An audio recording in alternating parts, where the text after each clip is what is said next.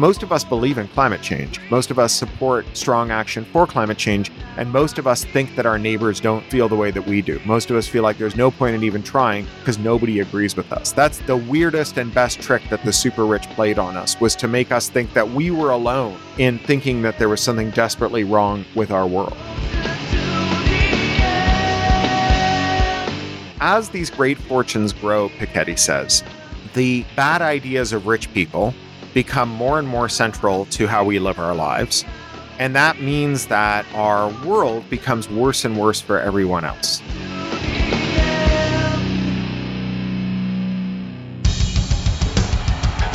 What I have said is that this campaign is not just about electing a president, it is about making a political revolution.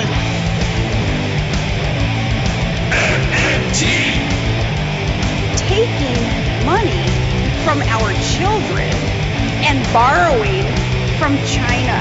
People are dying. Is the program so critical it's worth borrowing money from China to pay for it? And if not, I'll get rid of it. Stop lying!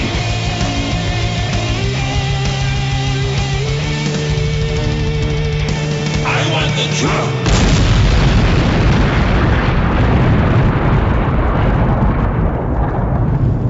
Now let's see if we can avoid the apocalypse altogether. Here's another episode of Macro and Cheese with your host, Steve Grumbine. All right, and this is Steve with Macro and Cheese, and I have got the opportunity to have a return guest, Cory Doctorow. Many of you have listened to him on the MMT podcast amongst all of the many publications that he puts out. For those of you who are not familiar with Cory Doctorow, Cory Doctorow of craphound.com is a science fiction author, activist, and journalist. He is the author of many books, most recently Radicalized and Walked Away, Science Fiction for Adults, How to Destroy Surveillance Capitalism, nonfiction about monopoly and conspiracy, in real life, a graphic novel, and the picture book Posey the Monster Slayer. His latest book is Attack Surface, a standalone adult sequel to Little Brother. And his next nonfiction book is Choke Point Capitalism, with his co-author Rebecca Giblin, about monopoly, monopsony, and fairness in the creative arts labor market. And that'll be coming out from Beacon Press in 2022. I know he's going to be touring to promote that book here shortly. And not to be overlooked, in 2020, he was inducted into the Canadian Science Fiction and Fantasy Hall of Fame. And that is right up my alley. I love Warhammer 40,000, so I have a little bit of a pull to this space. How are you? I am fine. The new book comes out at the end of September, and so I've been rushing to get all the pre-publication stuff done. And it's a bit like Parenthood in that you think that the race to the publication date is the big thing, and then the book comes out, and that actually is when your work really starts. So I'm trying to pace myself because I know there's a lot coming up. But generally, it's good news to have a book coming out. It's nothing to complain about. Absolutely. Do you want to just set the stage for that and let everybody know what it's about? Sure, of course. So my co-author is a very eminent copyright scholar from Australia named Rebecca Giblin, and she and I have often lamented the fact that for 40 years, there has been a continuous expansion of copyright, how long it lasts, what it covers, what kind of remedies are available to creators, and that as copyright has expanded, a lot of the collateral damage has expanded with it. You got copyright trolls and people who abuse the copyright system to remove articles that are critical of dictators or convicted criminals from the internet by falsely claiming copyright over them and then using the easy takedown system to get rid of it. But despite all of those harms and despite all that expansion, the actual share of income that creators get from their labor has been in free fall for 40 years and shows no sign of stopping. And so you're at the bottom of a hole, you got to stop digging. And we sat down to look at what structural factors resulted in the declining wages for creative labor and what structural remedies could be brought to bear to address those. So beyond copyright, which at this point, broadly speaking, is the right for an artist to feel aggrieved and angry, what could we do to actually put groceries on their table? And so we wrote this book where we tease apart a bunch of different monopolistic markets both on the tech and entertainment side, streaming, advertising, video and studio systems, publishing, audiobooks, and so on. And we show what the underlying mechanism is by which these very concentrated industries are able to exert pressure over their workforce to take money away from them.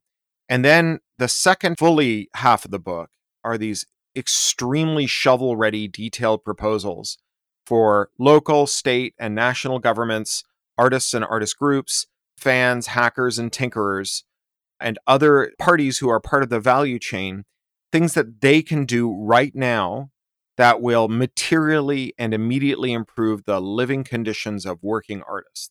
That's the thing that we prioritize. And we're quite proud of the fact that one of the publishers who rejected it because all of our solutions were systemic and none of them were individual.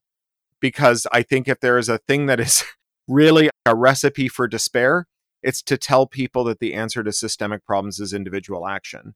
And thus to say, if you're still worried about climate change and you're recycling as well as you know how to, then I guess there's nothing else you can do. Climate change must be inevitable. And so we try to really dig into how systems produce this and how you can change them. And I'll give you a really quick example. A lot of different kinds of creative contracts include the right to audit your royalties. And so creators who have money and can hire auditors, or creative associations will sometimes hire auditors and apportion them out on a lottery basis to their members, can go and audit the books of their publisher, their label, the studio.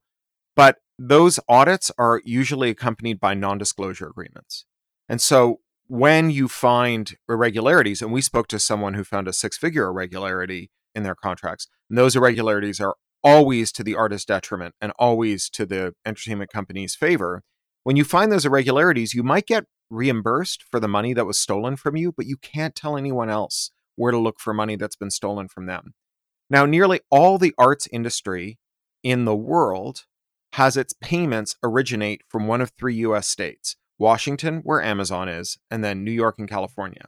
If those 3 state legislatures were to amend their contract law statutes to prohibit non-disclosure for the results of audits that discover irregularities that produced what amounts to wage theft, so 3 simple laws passed in 3 state legislatures, almost every artist in the world will become richer overnight. Wow. Wow. That's the idea. So it's a bunch of stuff like that. I don't want to call it one weird trick or solutionism or anything. Instead, it's like we took apart the machine, we figured out how it worked, and we figured out where you could stick a monkey wrench to stop the machine. And we made diagrams and we show people how to do it. And so the idea here is to have a book that's not just a book that's 10 chapters of here's why things are screwed up. And then the 11th chapter is we should really do something about it. Here's some very cursory ideas for it. Someone called that a chapter 11 book when we were drafting this. Instead, it's a book that is really, really oriented around action, around things that we can do right away. We need a lot more of that. Yeah. On so many issues. Let me just say, I'm extremely excited when this book comes out. It's already pre-ordered, so I'm going to make sure that I get it. There's actually, I think, a sample chapter floating out there. Mm-hmm. There's a funny story about that chapter. Tell me about it. So one of the chapters in the book is about how Audible works. Audible is Amazon's monopoly audiobook platform. Oh, yes. They control about 90% of the market. And they have a rule that if you are to sell through their store, you have to add their digital rights management. And the digital rights management doesn't stop piracy. If you want to steal an Audible book, you just type its name into Google and then free download. And pretty quickly, you'll be downloading a copy that someone's ripped the DRM off of. But thanks to a US law, the Digital Millennium Copyright Act, what it does do is it prohibits competitors of Audible's from making tools that let you leave Audible and join another service. Breaking DRM is a felony. Providing someone with a tool to break DRM is a felony. It's punishable by a 5-year prison sentence and a $500,000 fine, which means that if you own a couple $1,000s worth of Audible books and a creator you love says, I've been getting ripped off by Audible, I'm going to move to a rival service, maybe even just Google Play, maybe another big tech platform. If you want to go and follow them, you either have to maintain 2 separate audiobook libraries or you have to give up all the audiobooks you've ever bought on Audible. You can't take those audiobooks with you to a rival platform because it would mean removing the DRM, and that's illegal. And that lock-in tool was a tool that Amazon used to start to abuse its creators. Because when creators understand that their audiences can't follow them somewhere else, then the platform that has corralled the audience can wring greater and greater concessions. And the hashtag to look for is Audiblegate. There's a scandal unwinding that documents what amounts to now hundreds of millions of dollars in wage theft from independent creators who use Audible's self-serve platform, which is called ACX. And that's just money that Amazon's stolen from independent creators. And many of them are still hanging in on the platform because they've got nowhere else to go. They'll take whatever crumbs Amazon will leave them, even if they're getting ripped off. And so we detail all of this and more in eye-watering detail in a chapter of the book, chapter 13. Now, we would not sell the audiobook on Audible because we won't put Audible's DRM on it for reasons that I hope are very obvious. So we kickstarted an independent edition of the audiobook. That Kickstarter is about to finish up. We've raised about $100,000 through it. We recorded an amazing audio edition. Stefan Rudnicki, who's an incredible narrator, has won multiple Emmys, and you may know him as the voice of Ender in the Ender's Game novels, but he's read a lot of fiction as well. Yeah, he's just an incredible narrator. He read the book, and we pre-sold it that way. And chapter 13 that he read is the only chapter we put on Audible. And we put it up as an Audible exclusive. And so if you hear about our book, say you're reading a review or something, I like audiobooks. I'm going to go see if this audiobook is available on Audible. You will find an excerpt of this audiobook on Audible, chapter 13, Transparency Rights, the Audible exclusive. And then you will get 35 minutes of blistering detail about how badly Audible steals from creators. And so that's why that chapter is available on Audible, and the only part that's available on Audible. We thought it was quite a good stunt. I like stunt publishing. That's beautiful. I love it. I didn't listen to it. I just know it's there. So now I'm going to listen to it. There you go. Yep. I have to waste a credit to listen.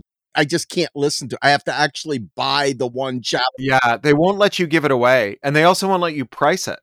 So every person who gets it sees a different price because they have an algorithm that figures out what you're willing to pay and charges you accordingly. And creators do not get to set their own prices. Wow is all I can say.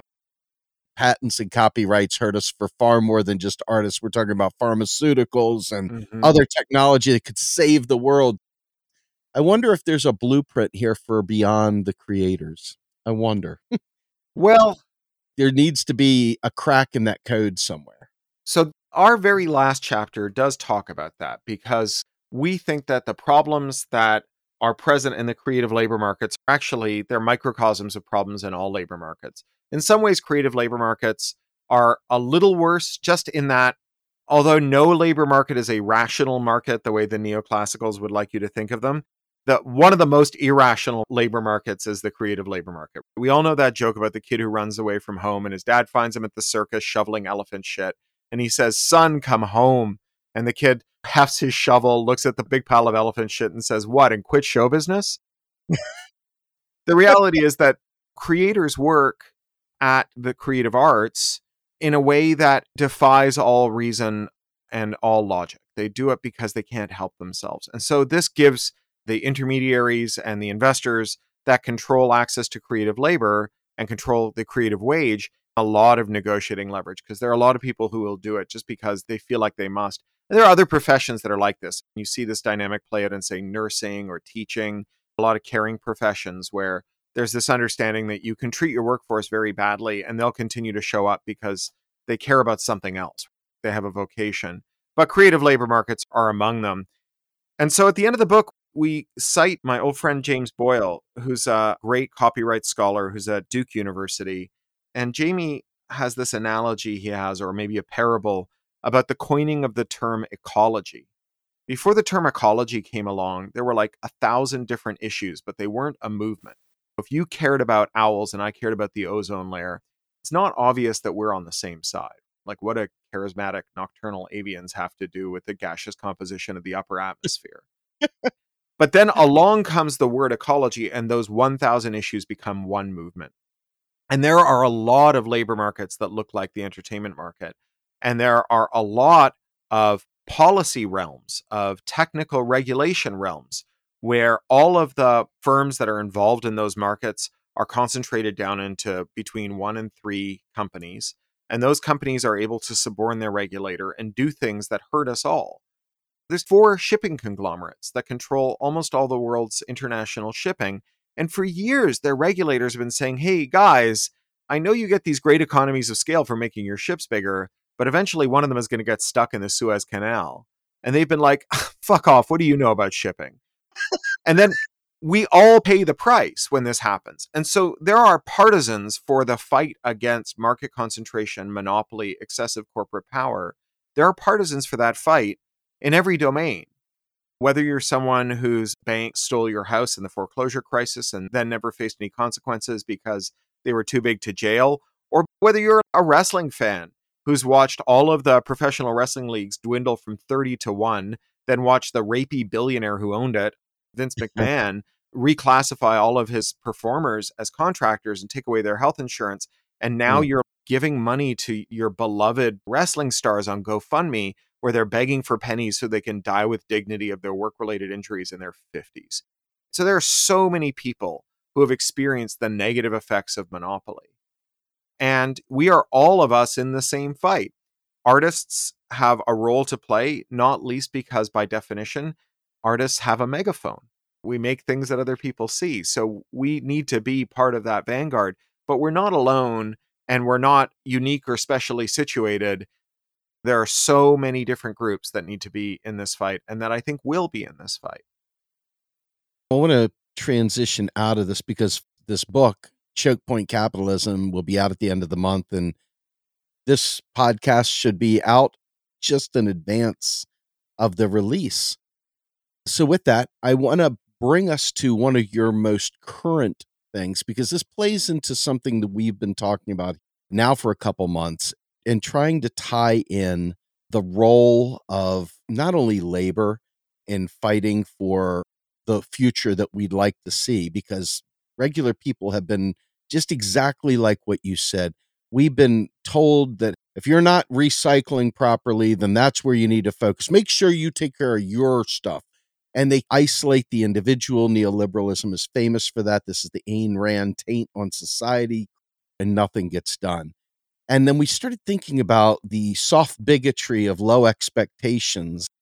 And then we took it to another level where we're looking at what I would call Great Depression thinking still ruling us and preventing us from dreaming a better dream and seeing the possibilities of escaping climate crisis by actually taking direct, decisive action as a society, as opposed to throwing our hands up. It's nice to see somebody devoted an entire book to problem solving as opposed to just problem identification. I think we have a lot of experts that identify a lot of problems, very few solutions. But your most recent article puts an exclamation on this, and that is, every billionaire is a factory for producing policy failures, on the attack philanthropy of Barry Seed. But with this in mind, I took a Venn diagram approach to looking at this. You say we've got to survive climate crisis, and let's say 90% of the people go, yeah, we got to survive climate crisis. And then you say, but that means we're going to need to get rid of SUVs. And then the next group of people fall out of the Venn diagram, and now you're down with another smaller group. And then you say, we're going to actually have to do some direct mobilization. And then we lose another 10, 15%. And then you say, you're going to have to write to your congressperson too, and you lose another 5%. And slowly you whittle yourself down to this very small group of people. And we've already been told it's impossible, kept in precarity, and the basic needs of our lives are lost. And there are these very well-to-do, bougie Democrats that are classified limousine liberal. And they're that batch of people that the minute you tell them they have to do something to save the person at the bottom, they've already forgotten about it because they're looking at their 401k or their investment portfolio. And that stuff over there was only good as long as I didn't have to challenge the Democrat running. I can't possibly do that. So they check out. And we're basically left with shards of a movement, people barely able to focus, worn out and tired. And the billionaires are there to influence policy. And we are told what is and is not possible through the lens of these people that don't really feel like fighting and are happy with the way things are in many ways and don't see the world beyond their next stock option. And although they're not exactly alike, I read this, there's a tie-in. And I guess I want to suss out the article and the framework. What are your thoughts? Do you see this disintegration of solidarity as conditions are placed on it that require action? And the billionaires laugh all the way through this. They have no problem ensuring that they stay focused on exacting a price.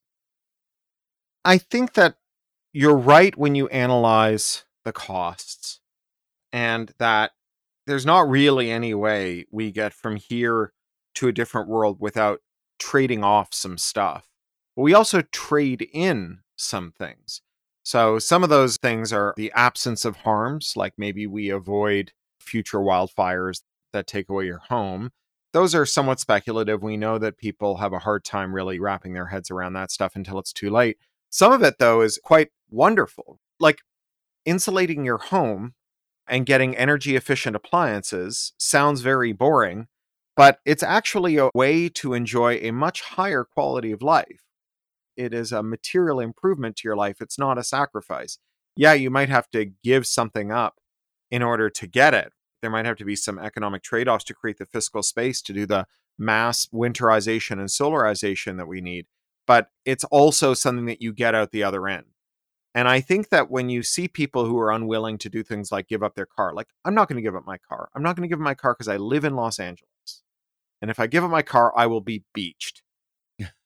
And so I would happily give up my car if there was efficient rapid transit, not least because, like, the amount of work I don't get done when I'm sitting in my car driving across town for a doctor's appointment or whatever, that I could claim back if I could be guaranteed a seat on the subway or the bus and take out my laptop and do a little work or whatever, would easily make it worthwhile. Like, it would be infinitely preferable, to say nothing of being able to go out to a bar and stay out late and then take a bus home and not worry about how many drinks I've had and not have to cough up for a cab or an Uber.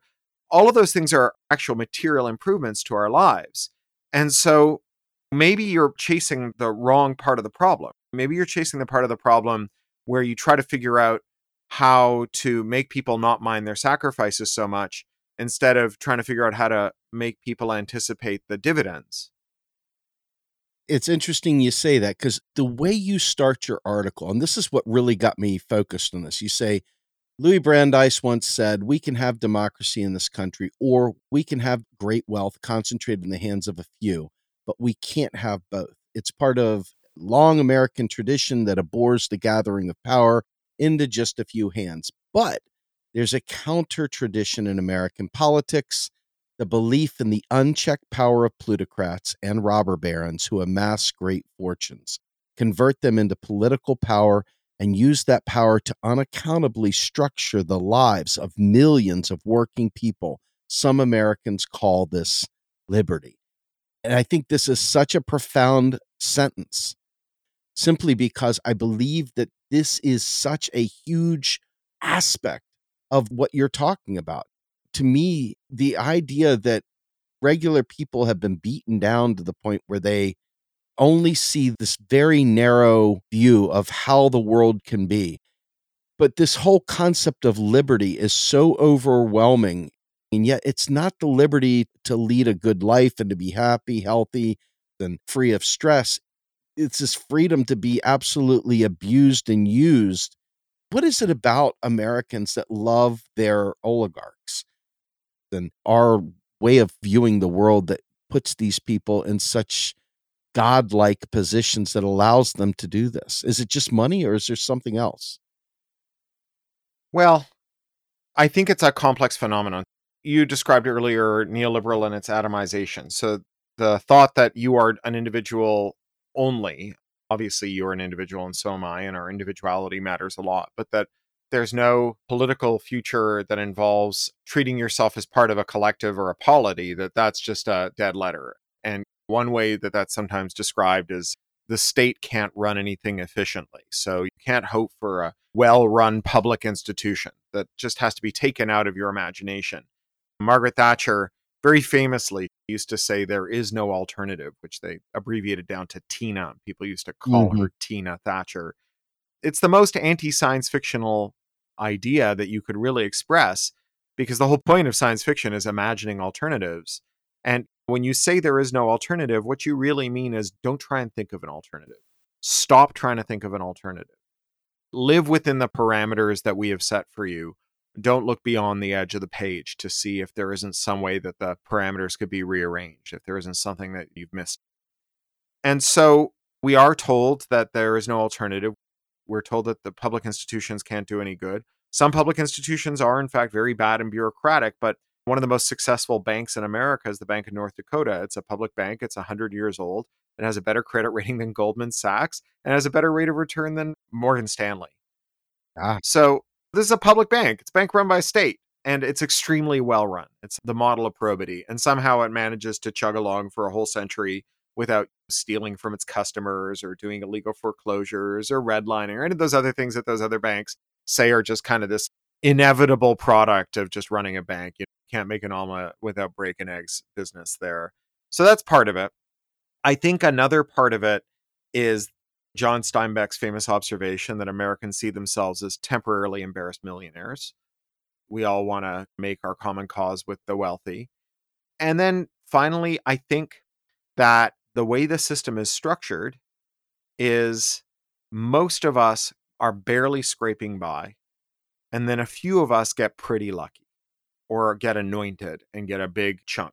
And so that's like the person at the Carney Fairground who wins the big stuffed animal. Most of us are going to lose the big stuffed animal, but so long as there's 2 or 3 people wandering around holding giant stuffed animals, we're all going to play the Carney game, right? We're all going to play the Midway game. And whether it's Joe Rogan getting $200 million from Spotify and then everyone's saying, well, how could the streaming market be rigged? Joe Rogan just got $200 million from Spotify. Or whether it's a few people who do really well in other forms of markets or the Kardashians or what have you, they're the convincer that makes you think that maybe the system can be won if you work hard enough. And meanwhile, if your conditions are precarious enough that you don't want to take any risks, that you don't want to let go of what you have because you may end up with nothing. Think of all those people who are saying they don't want universal Medicare because they've got a private health insurer that hasn't yet become so terrible that it's become a risk to their lives. And no one wants to let go of the vine they're holding on to until they've got the next vine in their hand. How many people have you met who were in terrible relationships that only ended once they started having an affair? Yeah. Because as bad as their relationship was, they wouldn't leave it until there was another one waiting for them.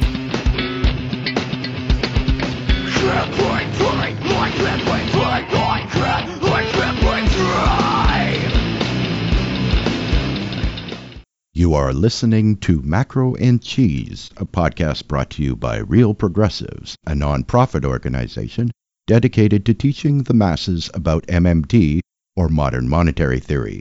Please help our efforts and become a monthly donor at PayPal or Patreon. Like and follow our pages on Facebook and YouTube, and follow us on Periscope, Twitter, Twitch, Rockfin, and Instagram.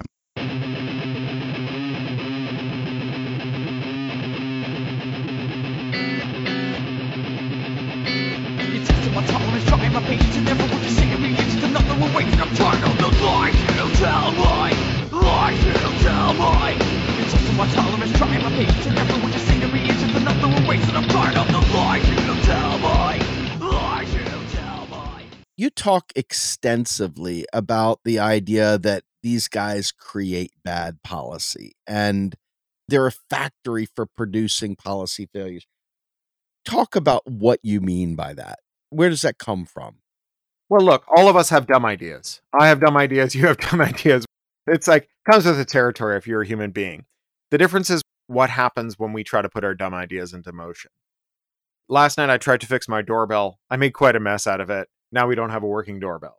That's a fairly minor consequence of my mistaken belief that I knew how to fix my doorbell. And we'll figure it out. But when a billionaire decides, say, as Bill Gates does, that the only way to organize a pharmaceutical research system is through strong patent rights, and therefore he goes in and convinces the Oxford team not to provide their vaccine to the public and in the public domain for manufacture all around the world by vaccine facilities everywhere, including in the poor world where the largest vaccine factories in the world are located, and instead to do an exclusive licensing deal with AstraZeneca, well, then what you end up with as a consequence of that is 2.5 billion people in the 125 poorest countries in the world having to wait until 2025 to get their first dose of vaccine. And those people, not incidentally, overlap rather a lot with the people who are permanently immunocompromised because of the activism of the Gates Foundation back when there was an effort to get a WTO waiver for anti-AIDS drugs for people in poor countries. And again, the Gates Foundation intervened to prevent that from happening. And what you then, as a result, have are these pools of immunocompromised people who are unvaccinated, who keep getting reinfected, and whose infections linger, which gives those infections more opportunities to mutate, which is at least a credible explanation for where the variant strains that have immune escape and even more dangerous effects on humans have come from. Bill Gates constitutes an existential risk to all of us. Likewise, those people like the Kochs and other billionaires who woke up one morning and said, my life would be miserable if climate change was real, therefore climate change isn't real. And then mobilized their substantial fortunes to make other people think that climate change isn't real. And then more insidiously, what's really happened is that Americans consistently underestimate by about 50% how much other Americans believe in climate change and support action on it.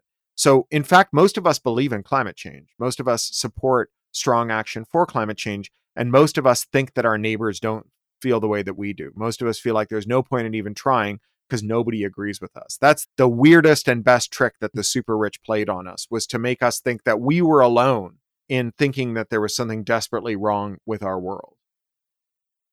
One of the aspects that you brought up as you referenced Piketty, and I thought this was an important quote. Piketty showed in his magisterial Capital in the 21st Century, market economies inevitably produce oligarchies unless there's a muscular state that can strip the wealthy of the power and influence they accumulate through rent extraction and exploitation. And I think we're lacking that around the world, where rich, unelected people have insane power over societies globally.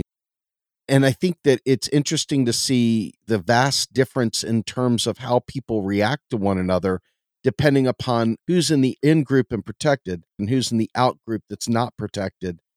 And I think that this fundamentally backs up into that 50-50 proposition you were talking about a second ago. There are so many people that have been left behind, and there's two paths that they can go down. We can do nice things. Let's pull together and figure it out. Or nothing in this life can be done. We have to pull ourselves up by our bootstraps. And then they self-identify with the oppressor, the abuser, Stockholm syndrome. Given that this is not a new phenomenon, we've been through serfdom in the past. What is it about today's society that has us reverting backwards, like a neo-feudal society of sorts? What do you think is creating the energy behind that? Is it just the obscene wealth inequality that allows them to do this? I can't imagine anybody saying, that sounds like a good idea, let's go with it. Yeah. To go back to Piketty, he has an explanation for it. He says that the rate of growth in the economy, even at its greatest, is always exceeded by the rate of returns to capital. So no matter how well the economy is doing, and no matter how central your role to its improvement or its thriving is, if you didn't start with a lot of money, you are not going to end up as rich as the people who started with a lot of money. So an example of that, because it's very abstract sounding, that he gives is a comparison that once again involves Bill Gates. So he starts with Lillian Bettencourt, richest woman in the world. She's the heiress of the L'Oreal fortune, never done a day's work in her life. She's kind of socially useless. And over the years between the founding of Microsoft and Bill Gates' retirement, Bill Gates built the most successful company in the history of the world and saw his fortune balloon to billions, and her fortune grew more. Just sitting there doing nothing, she made more money than he did creating the most successful company in the history of the world at the time. But then Bill Gates quit and he became an investor, which is to say he ceased doing things and he started allocating capital to other people who are doing things. And in the years that followed, his fortune grew by more than hers or the fortune that he'd made doing things. And so people who own things make more money than people who do things, all other things being equal, unless we tax capital gains, unless we have inheritance taxes, unless we have all of those other mechanisms that are used to rebalance things. And that as these great fortunes grow, Piketty says, the bad ideas of rich people become more and more central to how we live our lives. And that means that our world becomes worse and worse for everyone else. So, for example, you might have heard about the private equity funds that are buying single family dwellings all across the country and then turning them into rental properties and raising the rents on them, reducing the maintenance, lobbying for or creating precedents that lead to more streamlined eviction processes, adding service charges and so on. Basically making shelter, which is like a human right and a necessity for human thriving, into a hyper marketized asset class where the welfare of the people who live in the home is like so subsidiary to the returns to the capital that it barely gets a look in. And the house is mostly viewed as a literal rent extraction machine. So there are a lot of people whose most fundamental need, apart from food and water, is being made monotonically worse with every passing day because of the bad ideas of rich people. And Piketty says if this goes on long enough, eventually your society becomes so unstable that it falls apart.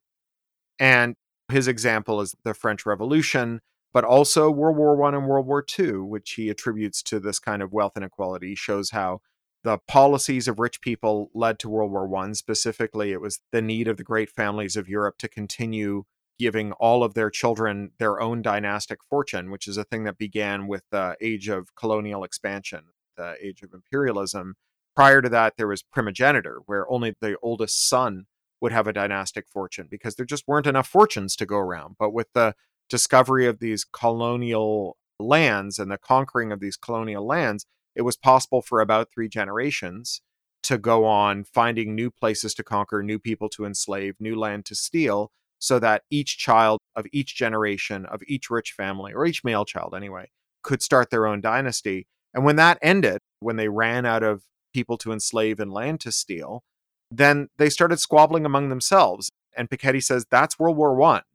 And then World War I created all of these war debts. And the bondholders for those war debts were wealthy families, the same wealthy families that started World War I.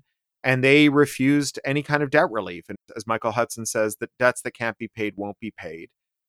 The need to do debt service in Weimar Germany created material shortages, which created bidding wars, which created hyperinflation, which created the circumstances in which fascism grew.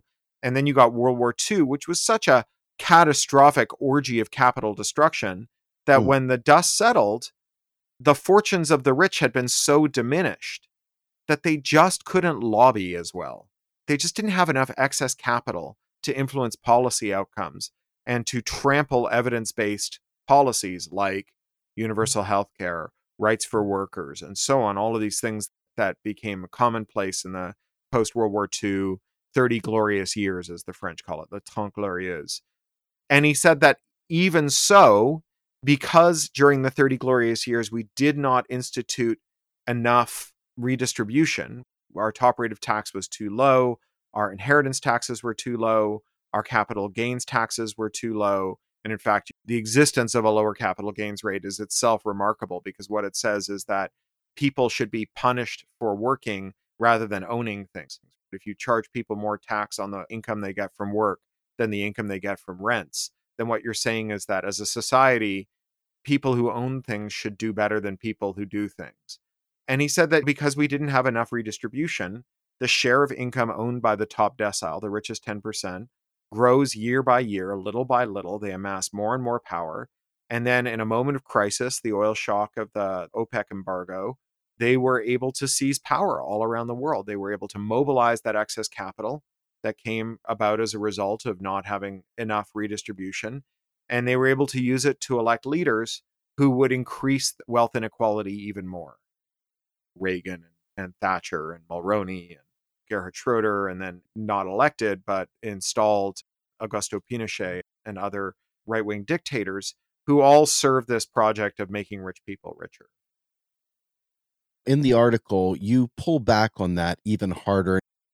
But this policy failure gigafactory, Barry Seed, founder of Triplight, who became a billionaire selling power management tools for data centers and then mobilized that fortune into a dark money juggernaut, funding climate denial, abortion bans, Islamophobic propaganda, and other far-right causes, including a campaign to bring back DDT. That's special. And then the next part of this that I think is really important, Seed operated in secret using pseudonyms and cutouts, spending at least $775 million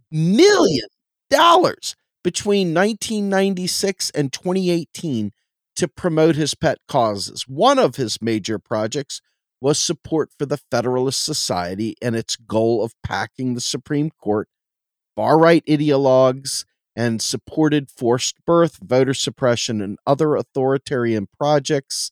Seed calls himself a libertarian. Seed called this project attack philanthropy, and it reached its zenith last month when he handed, 1.6, is that billion?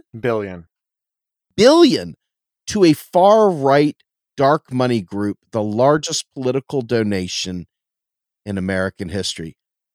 Let's talk about the seed man, the seed money from the seed man. He's a far-right guy, he's a self-styled libertarian. He made his money building power management tools for data centers, got lucky, probably made a good product. I don't know. I don't think that we have to disparage his product to disparage his politics. Maybe they were great. But being good at making circuit breakers and surge protectors does not also make you great at deciding whether climate change is real. And everyone is entitled to an opinion, and everyone is entitled to bring that opinion to the marketplace of ideas and try to argue about what is true and what isn't, and to present that to democratically accountable lawmakers and policymakers and so on.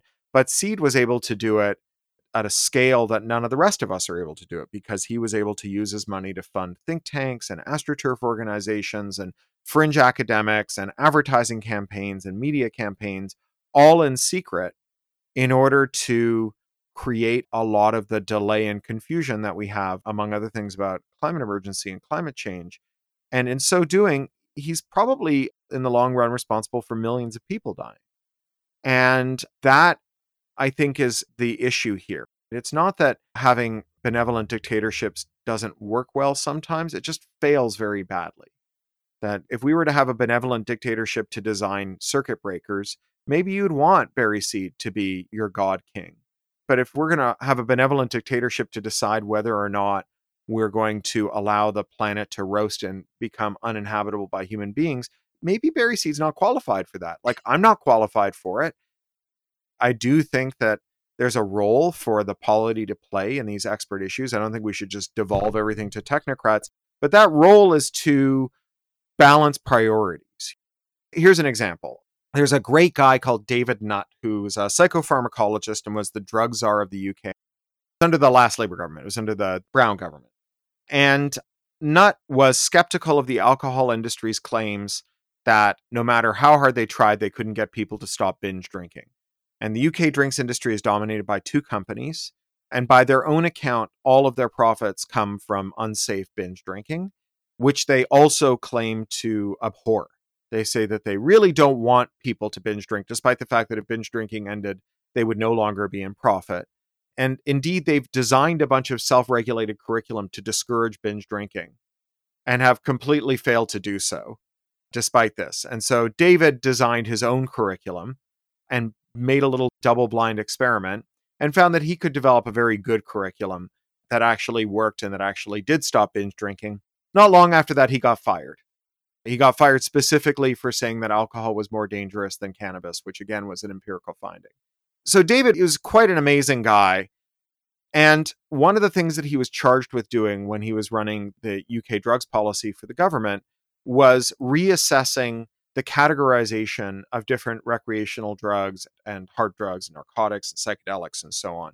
And so he gathered an expert panel of people who really understood the psychopharmacology of drugs, the sociology of drugs, the problems of addiction, and so on. And he asked them to assign a numerical score for each of the substances that were under consideration based on how dangerous those substances were to the people who used them, to their family, and to society at large.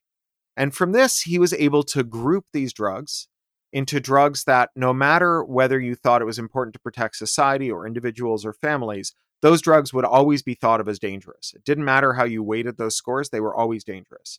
And then there were other drugs that, again, irrespective of your preferences about who should be protected, were never all that dangerous. And then in the middle, there was a group of drugs that, depending on whose interests you thought were more important, individuals, their families, or wider society, you would get a different score for those drugs. And he went to Parliament and he said, there is no empirical way to answer the question, whose safety and whose harms are more important, families, individuals, or society. That is a political question. You have the will of the people. You were elected by people to act on their behalf. I want you to tell me what my priorities should be. And when you tell me that, I will tell you how to turn those priorities into a drug policy that actually accords with those priorities. I'll tell you where on the schedule these drugs should go based on your political choice, but infused with my empirical evidence. And that, I think, is the role that we as individuals have to play, both through our leaders and through our direct participation in things like plebiscites or regulatory comments or what have you. We do have a role to play, and that role is to say which priorities there should be. And then the role of experts is to figure out how to turn those priorities into policy that actually achieves the priorities that we've set. I love the way you laid that out. That was absolutely spectacular. I can't wait for the transcripts to come up because these are $1 million quotes. This is fantastic. Well, thank you. One of the follow-ups to this that I think is interesting, liberal billionaires like George Soros, the boogeyman of the right wing, to quote Mr. Corey, Democrats have a billionaire problem too. Up and down the ticket, self-funded candidates with stupid ideas and weak campaigns are bankrupting their progressive primary rivals and their supporters in pointless races. Talk to me about that, because I couldn't agree more, but I want to hear your take. Yeah, I think Soros is not one. There's problems with Soros as well. He's funded some projects that I've worked on, and he's funded some projects that I didn't like. And all other things being equal, I would prefer that those projects be funded by small dollar donations from individuals. But the billionaire problem I'm thinking of when I discuss the primary challenges, the most spectacular ones, of course, were Bloomberg and Schultz. And that was at the presidential level. But up and down the ticket, you have decimillionaires, you have centimillionaires, you have even just a few like garden variety millionaires who are standing for Democratic nominations for everything from county commissioner to state senator, state assembly, or state attorney general. And they're not great candidates. The reason they're in the running is not because they've come up with policies that so many people liked, that they got a bunch of money from a bunch of individual donors. One day they stuck their finger up their ass and just had an idea that seemed to them to be so great that they went to the bank and took a couple of $1 million out and went and hired a bunch of people to run a campaign for them. Bloomberg is obviously the apotheosis of this. He spent, I forget how many billions, tens of billions on a campaign that resulted in him winning the primary in American Samoa and nowhere else. But what he did do by spending all those billions of dollars was force other candidates who had broad popular support, to go to their donors over and over again to fight him in the primary challenge. And then when the election came around, those donors had less money to give to support a candidate that actually did have the popular will. And so that's the real reason that self-funded candidates are a problem, is not just that they exist, but actually the DCCC likes them, and the DNC likes self-funded candidates because the DNC and the DCCC see themselves as fundraising institutions. And if a candidate shows up with cash in hand, then that's someone that they don't have to use their precious resources helping to raise money. And so they can focus their fundraising firepower on some other candidate. So as far as they're concerned, it's a feature and not a bug that you have some rich dilettante who's decided that they're going to be the Democratic dog catcher for East Pigs Knuckle, Arkansas. And that means that the person who actually does have good ideas that would contribute to material improvements in the lives of voters either doesn't get in or gets in having spent more of those voters' money than they would have had to otherwise. And if the DCCC and the DNC were to discourage these candidates, there would be less of them. Again, I'm not going to say we should tell people that they're not welcome to run. They should be allowed to run, but they shouldn't have the endorsement, they shouldn't have the support of the party if all they're going to do is act as spoilers. I don't disagree with you at all. I want to put a bow on this. As far as billionaires go, being a sci-fi writer and someone who looks to the future for better opportunity and better possibilities and perhaps different possibilities in general, what do you think is something that we as activists and people in general can do to bring about an end to this? Where do we fit in terms of our ability to bring about change in this way? Well, we're getting back to where we started with the individual and systemic problems and solutions. I think that you need to be part of a polity to make this work. You need to be part of a group. I'm not going to tell you which one to join. I joined my local Democratic Socialists because I feel like that is a group of people who are well aligned with my values. I probably have some disagreements with them at the margin, but they're a group of people that will work with me to try and address these problems, for example, in the Democratic Party systemically. So here in Burbank, where I live just outside of LA, there's a pretty good chance we're going to have a Democratic Socialist majority on our local city council, which will mean, among other things, that we'll probably accept the state money from California to bring fiber to the curb of every house in Burbank, including the places where students were in broadband deserts during the lockdown and were having to go to Taco Bell parking lots in order to do their homework. So that is an immediate, profound material improvement to the lives of people who live in Burbank. We'll probably be able to tamp down the eviction problems that we've had in Burbank and do other things that really make a difference for people. And that doesn't just make their lives better. It also gives all of us hope that we can do more. It creates momentum.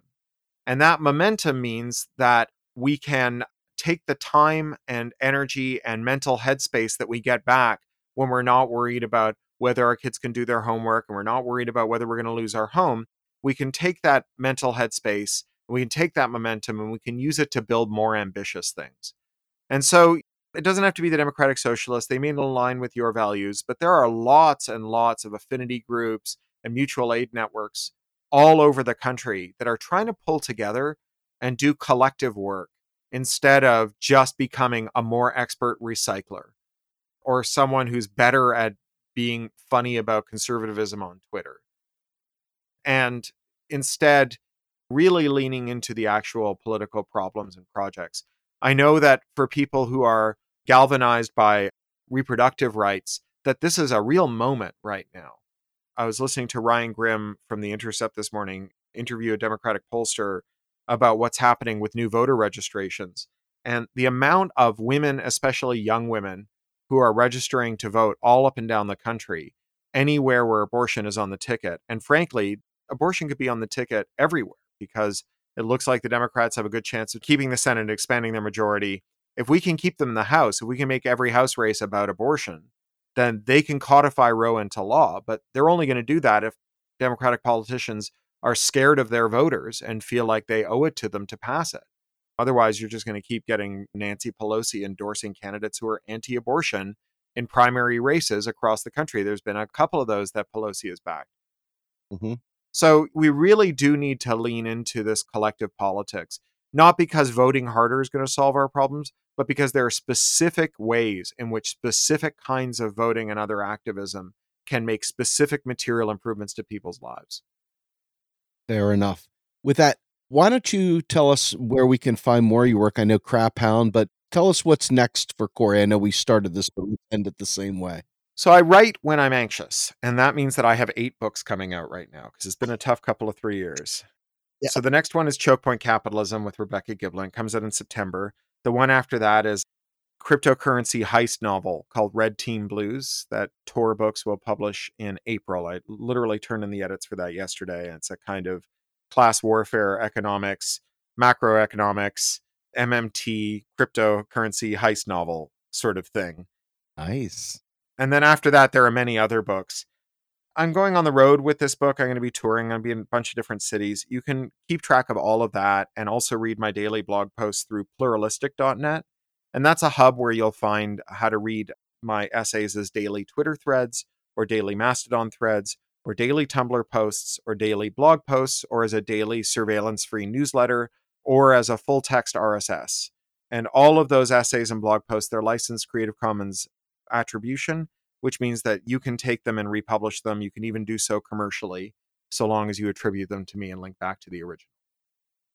Very good. And I think we're going to do a lot more of that too. So with that, thank you so much. And believe me, you have no idea how busy this gentleman is. You're getting ready to go on the road and you just got out of a whole bunch of stuff already. You are pretty much running from airport to airport. So I really do appreciate you taking the time to spend with us here. I really appreciate your work, sir. Well, thank you. I appreciate yours as well. Thank you for the work you're doing with Macro and Cheese. It means a lot. Thank you so much. My name's Steve Grum. I'm the host of Macro and Cheese. My guest, Cory Doctorow. Thank you so much for joining us. We're out of here.